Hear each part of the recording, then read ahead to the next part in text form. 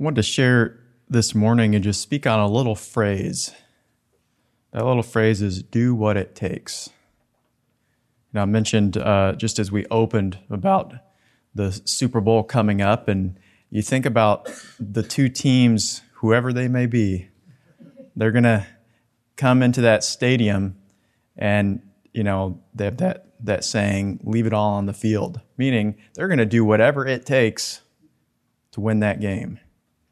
You know, that's their goal. That's the goal of all their effort this whole season is to win that title, to win the Super Bowl, to get the ring and all that. And so they're going to do what it takes. Now, that's something that you know, even if they win that ring, they'll have it for a certain number of years, and then they can't take it with them. So it's a temporal thing. But yet we realize there are rewards. There's a crown. There's an eternity that God wants to give to us. But yet I think we're still in that position. You know, we think of what the Apostle Paul said, we're running a race. You know, we run as spiritual athletes, so to speak.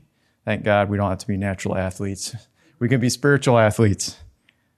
But in that same concept, we have to do whatever it takes to win our race, to cross the finish line.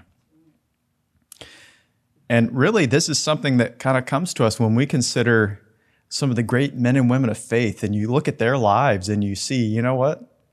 They did whatever it took to meet God, to follow Him, to fulfill what He was asking them to do. And so I just wanted to look at, you might seem random, but I wanted to just do a survey of some of these people that we see in Scripture and just see in their walk with God how they followed Him, how they responded, how they did whatever it took to meet God in their situation and to overcome.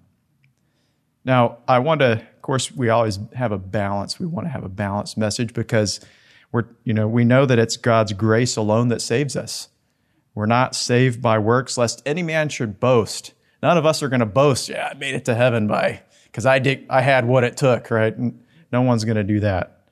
There's lots of people that boast that, but unfortunately, they have a surprise, sad surprise waiting. In reality, I kind of look at it this way. God does 100% of the work of salvation, you know, but yet as far as after we're looking at Pilgrim's Progress in our Bible study, Pilgrim crosses through that gate. That's not the end of the story, is it?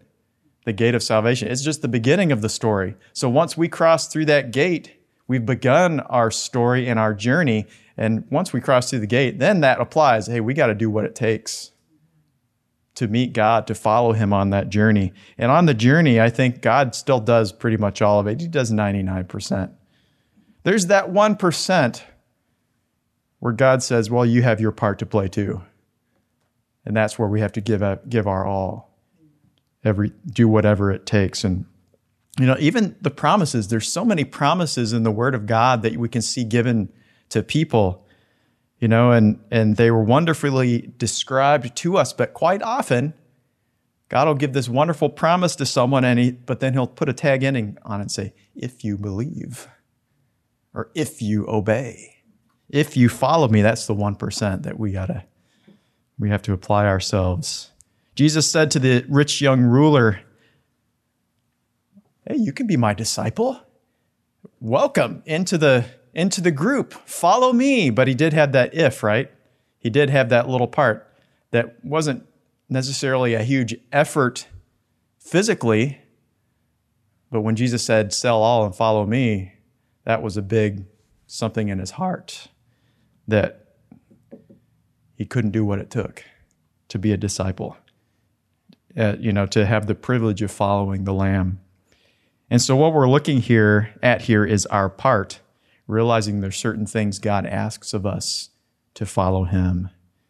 I'm not going to bring out specific things because each of us has our own journey and our own story, but we're going to look at what the Scripture says, and then we can ask God, Lord, show me what you have for me, what you want me to do. We'll look at some examples of some great men and women of faith and realize they did whatever it took to follow the Lord. The father of our faith, Abraham. God had a remarkable journey for him. I wonder, sometimes you wish you could read minds and just see what were they feeling and thinking at that moment that God spoke to them, because it was such a big deal. For us, for traveling today, we're like, oh, traveling? Okay, that would be fun and exciting. But back then, it was like, I'm leaving my family and I'll probably never see them again, which was the exact case for Abraham. But God told him, leave your homeland and your family and go to a strange land and be a stranger there for the rest of your life. In those days, family was everything. It was protection. It was provision, security, comfort. But God said, go out. And Abraham responded, but it still must have been a hard thing. Even to leave his family. And we know from the story, he couldn't quite do it in the fullest extent. He took his father and he took Lot with him on that journey. In reality, it would have been better if he'd left Lot, because his descendants kind of became a plague for Abraham's descendants in later generations with Moab and Ammon. And it was only after he had fully separated that God gave him those wonderful promises, where he said in Genesis 13:14, he said, I'll give you this land and I'll make your seed like the dust of the earth. And then later on, he said it like the stars of the sky. If you read between the lines, it seems as if there were a number of years between Abraham leaving Ur of the Chaldees and him coming to this place of separation. He had a few detours.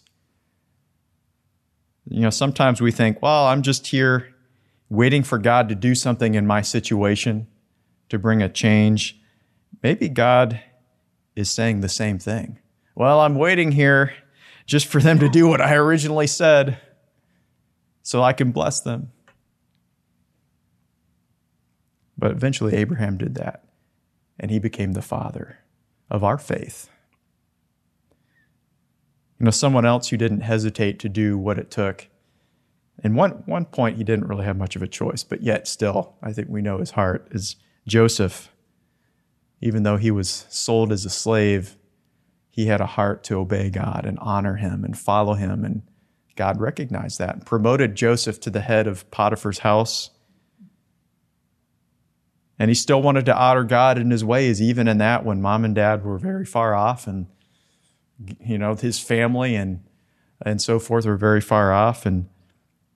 But yet he wanted to honor God. And when Potiphar's wife had ill intentions towards him, you could say, he didn't stick around trying to persuade her of the truth. He didn't preach a sermon to her and say, naughty. He ran the 100-yard dash and got out of there. He did whatever it took to stay in God's pathway for him, even though it was a difficult pathway, but he wanted to stay pure and upright. That's a good mentality to have in general. That if something is going to hinder us in our walk with God, we just get out of there. If something's going to keep us from following him, then we allow God to bring that separation. Especially if it's in the area of danger and it's going to keep us from doing what pleases God and, keep us from staying clean, then to be pleasing to the Lord. That's what the Lord was talking about in Matthew 5 and verse 30. He said, if your right hand causes you to sin, cut it off, cast it from you. It's more profitable for you that one of your members perish than for your whole body to be cast into hell. Really, it's saying if something is hindering you in your life, better to go without it now than to go without eternity, in eternity with God in heaven. We want to deal with it now rather than suffer for it eternally. Joseph suffered a loss. It might as well have been what Jesus was talking about, because he got tossed into prison for years, and it was in an Egyptian prison, and it wasn't very nice. But he thought it was a price worth paying. And that's really what sets Joseph apart. He was willing.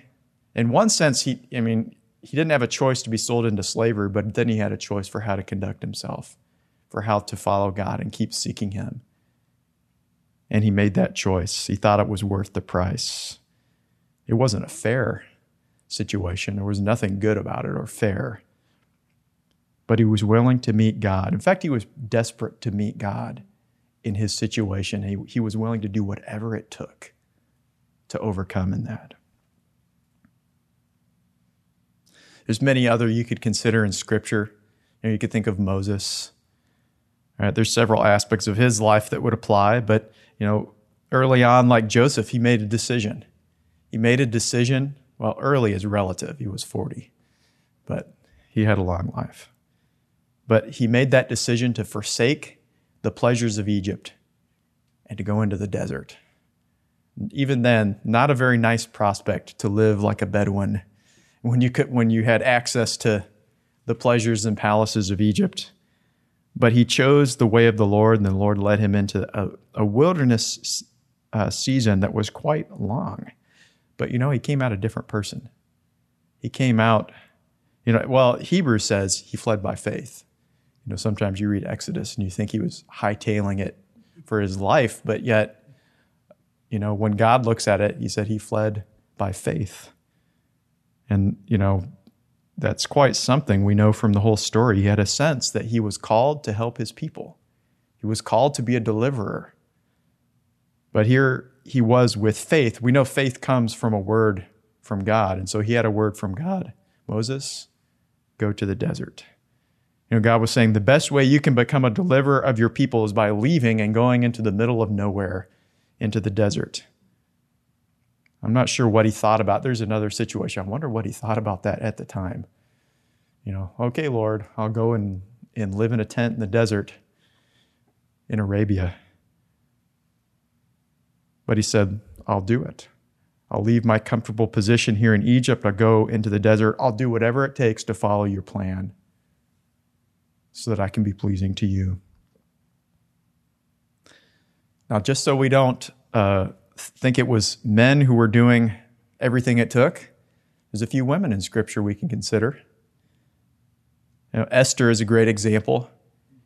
When Uncle Mordecai came to her and told her the position, the plight of her people, and they were facing judgment, or certain death by Haman and his plan, he said, you better go in and talk to your husband. And she said, well, wait a minute.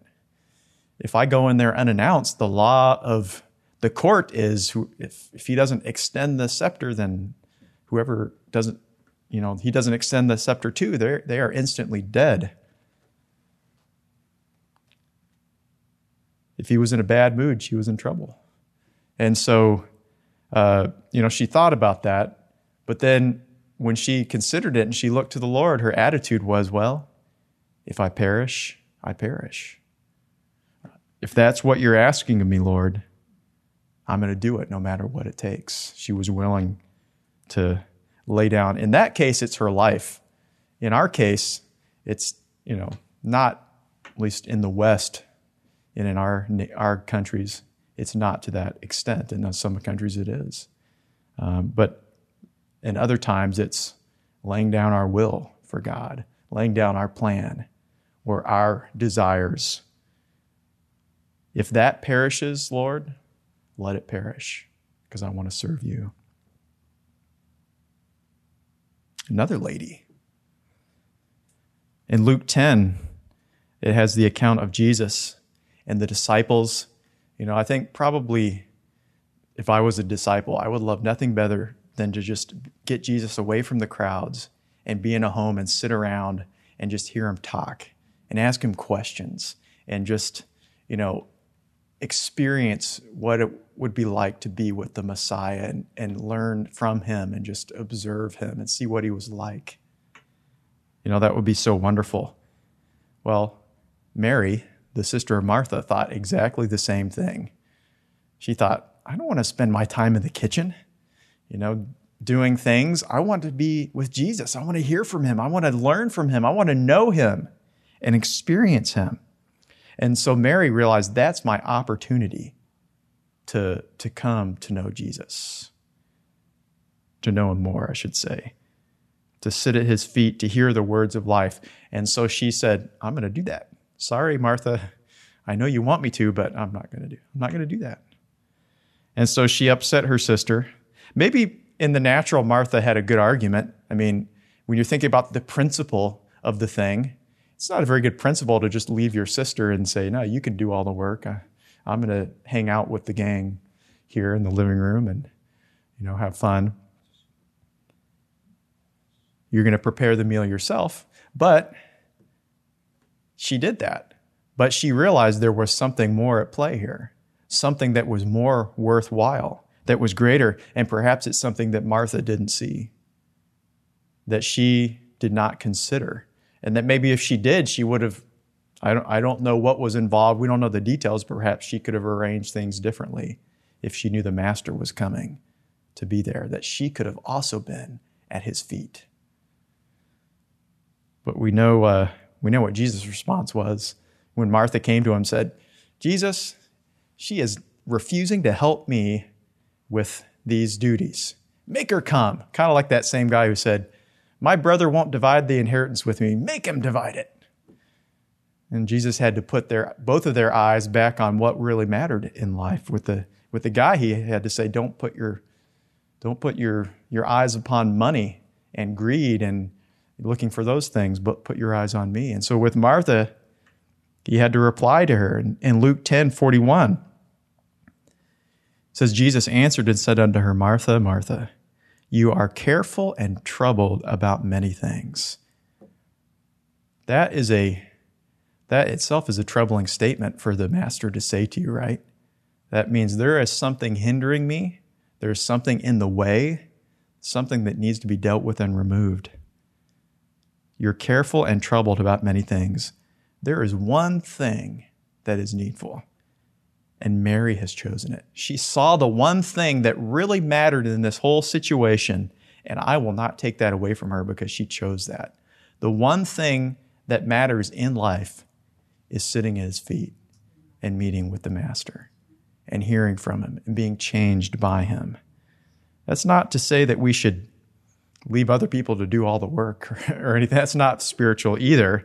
But there are certain times when we can get caught up in the natural things, the natural duties, natural goals in life, the day-to-day responsibilities, and they have to be done. But yet we can't discount and that will never become an excuse to miss out our opportunity that we have in life to sit at the feet of Jesus, to meet with him. Jesus said, Mary has chosen that good part. By inference, Martha had not. And that's our challenge in life, so to speak. We have to do what it takes. We have to do whatever it takes to sit at the feet of Jesus, to receive from him, to be transformed and changed by him. Mary had that opportunity and she took it. And she obtained something that could not be taken away from her, and it's eternal. And she doesn't just have it in heaven, but it's recorded in the Word of God because she chose that good thing. And that kind of challenges me, Lord, what is that good thing that you have for my life or that you're asking me to do? And is there anything in the way of me obtaining that? And, each of us has to ask that our own question because we each have our own journey. We each have our own walk with God that he's asking us to do specific things. And so we want to come, Lord, what is that good thing that you want me to do? And Lord, help me to do whatever it takes that I can obtain that. And then we'll have it for all eternity. Another example, here's a big one, King David. He's an example for lots of good things in Scripture of seeking God, of having a heart for God. After all, he was called in Acts the man after God's own heart. That encompasses a lot of things. But, we think of the end of the matter and the splendor of his kingdom, but he really had a tough road to get there, didn't he? He had to follow God through some very challenging, long seasons in life. As a young lad, he was the armor bearer and then a captain in Saul's army, and he had the favor of the people. But then it's like just in a day, it all changed, and he now became the enemy of the king. And for the next, People estimate it was like 8 to 10 or 12 years that he was on the run, where the anointed of the Lord is actively seeking his life to kill him. That's quite a position to be in when you haven't done anything wrong. In fact, you've only done what it took to try and honor God's anointed, and you're trying to keep your men from attacking God's anointed. And God doesn't do anything to change that situation for 10 years. That was, quite a test in the intensity of it, but in the length of it as well. And David had to do everything he could to honor God and to endure until he came to the other side of that trial. He had opportunities to end the trial in the wilderness, didn't he? At least twice. He could have taken the life, or his men were like, let me end this trial for you, David. And as much as he would like it to end, he said, no, I'm not going to touch the Lord's anointed. He knew that he would be going against God to try and end his trial. He knew he had to do things God's way, and so he waited and he hid. In this cave, in that valley, on the run to this city, to that place, one hiding place to another. But in that, he learned what it meant. We know that from the Psalms he wrote. He learned what it meant to hide under the shadow of the Almighty, to make God his rock and his refuge, to trust in the Lord in harrowing circumstances. He learned to do what God required of him, and it prepared him to be the great king that he became.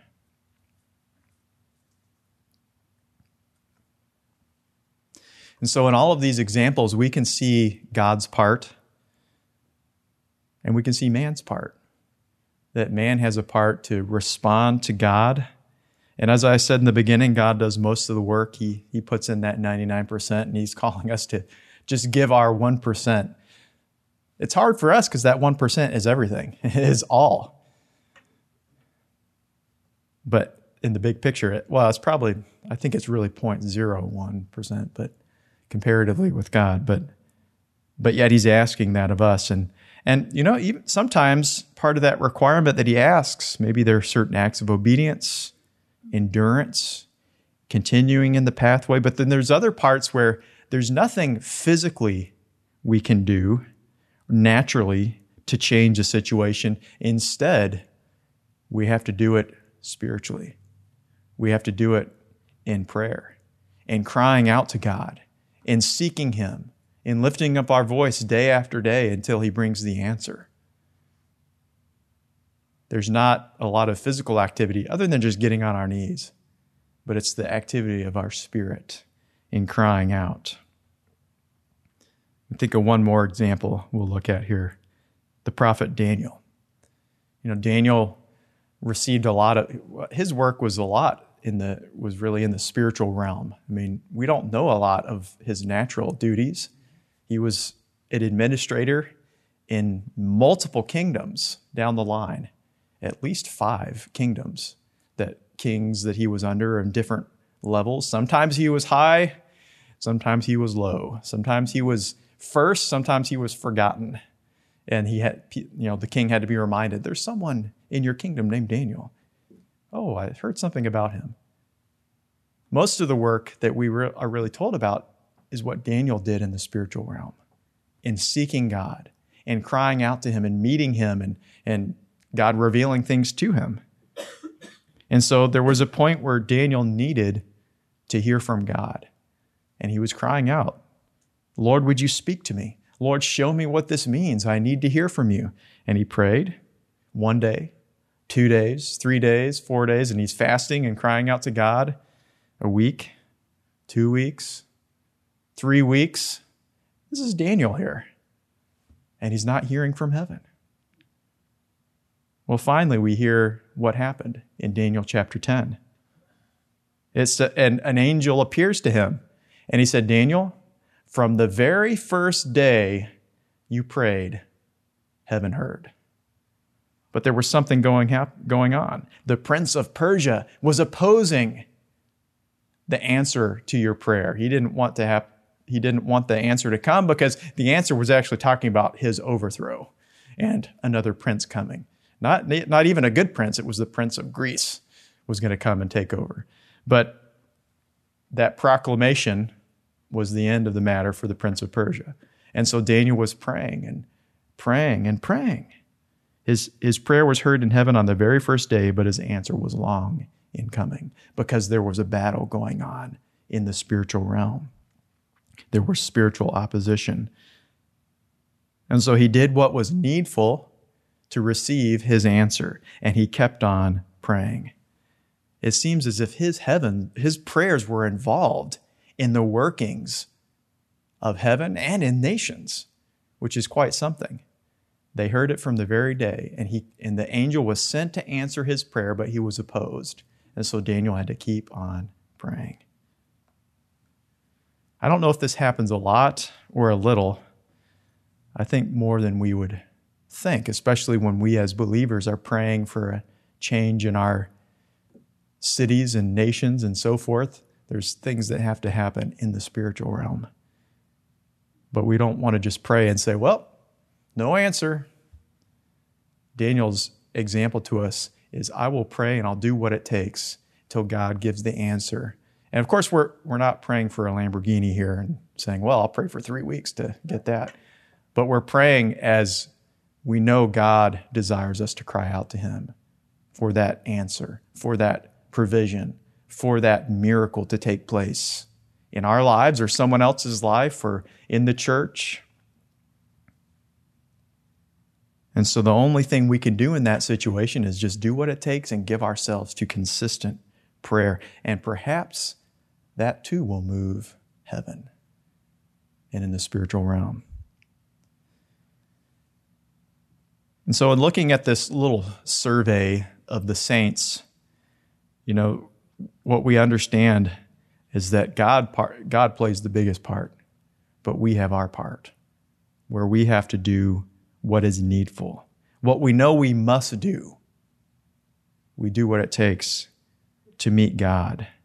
If we don't, and that's really a key, we have to know what to do. If we don't know what to do and we just keep doing stuff, Paul says we're like beating the air.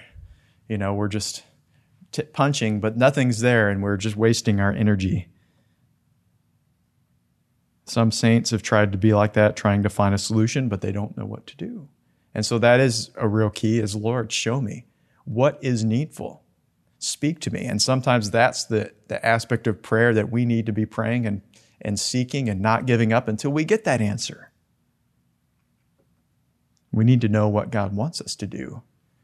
And we have to be like Paul on the Damascus Road. Lord, who are you? And what do you want me to do?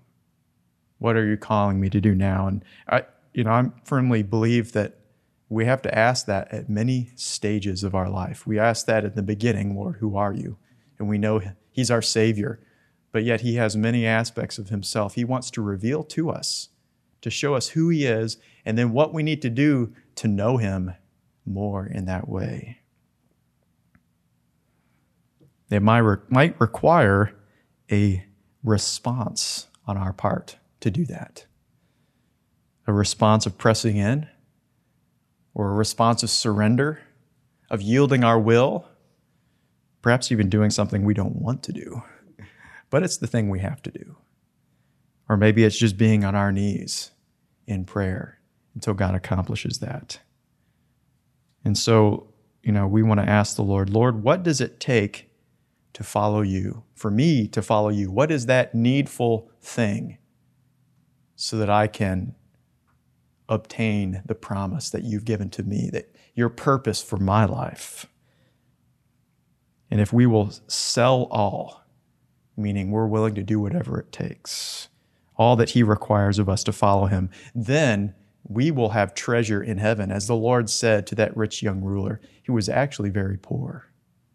And God was saying, change in that worthless currency that you're holding on to, and I'll exchange it, and I'll give you treasure for it. It's so sad that he couldn't see that, and he missed out. But all we have to do, we have the same thing, though. We have some sometimes some worthless currency in our will, in what we want to do. And we have to exchange that in and say, Lord, I'm exchanging it. Show me what to do and give me grace to do whatever it takes so that I can have treasure in heaven and follow you. I'll close with one last verse in Hosea 6 in verse 3. And he says, then shall we know if we follow on to know the Lord. His going forth is prepared as the morning. He shall come unto us as the rain, the latter and the former rain unto the earth. That's what we so desire. I long for God to pour his rain upon us as individuals, upon us as a church. We need the rain of the Spirit here in Clearwater. We sure need it in our nation. But what predicates that? What is that based on?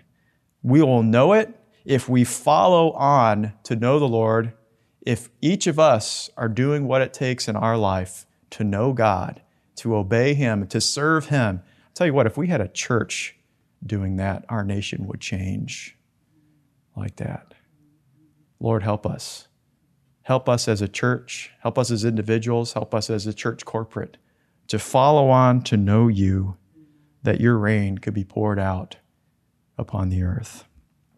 Lord, we thank you for your mercy, that your plan for us is so good, and you're calling us to come unto, Lord, the great riches of the eternity you've prepared for us. And Lord, we recognize in the scriptures, Lord, that you've called us to give that small sacrifice of ourselves, of doing your will and laying our will on the altar, of giving our all. Lord, we just cry out to you. Lord, first we ask you, Lord, show us what, Lord, each of us need to do to give ourselves to you in a greater way. Lord, to do what it takes to follow you. Lord, if there's something that's hindering that in our lives, would you show it? Lord, would you reveal it to us? And Lord, we just cry out for your mercy and your grace, that you would enable us, Lord, to let that go upon the altar and be consumed, we pray. Oh, Lord, lead us, that we would do all that you ask, that we would, oh God, follow you. Lord, that we could receive that promise that you gave to that rich young ruler in our lives, that, Lord, we would just give up our all and receive treasure in heaven and follow you all of our days and for eternity. We thank you. We bless you in Jesus' name. Amen. Amen. God bless you.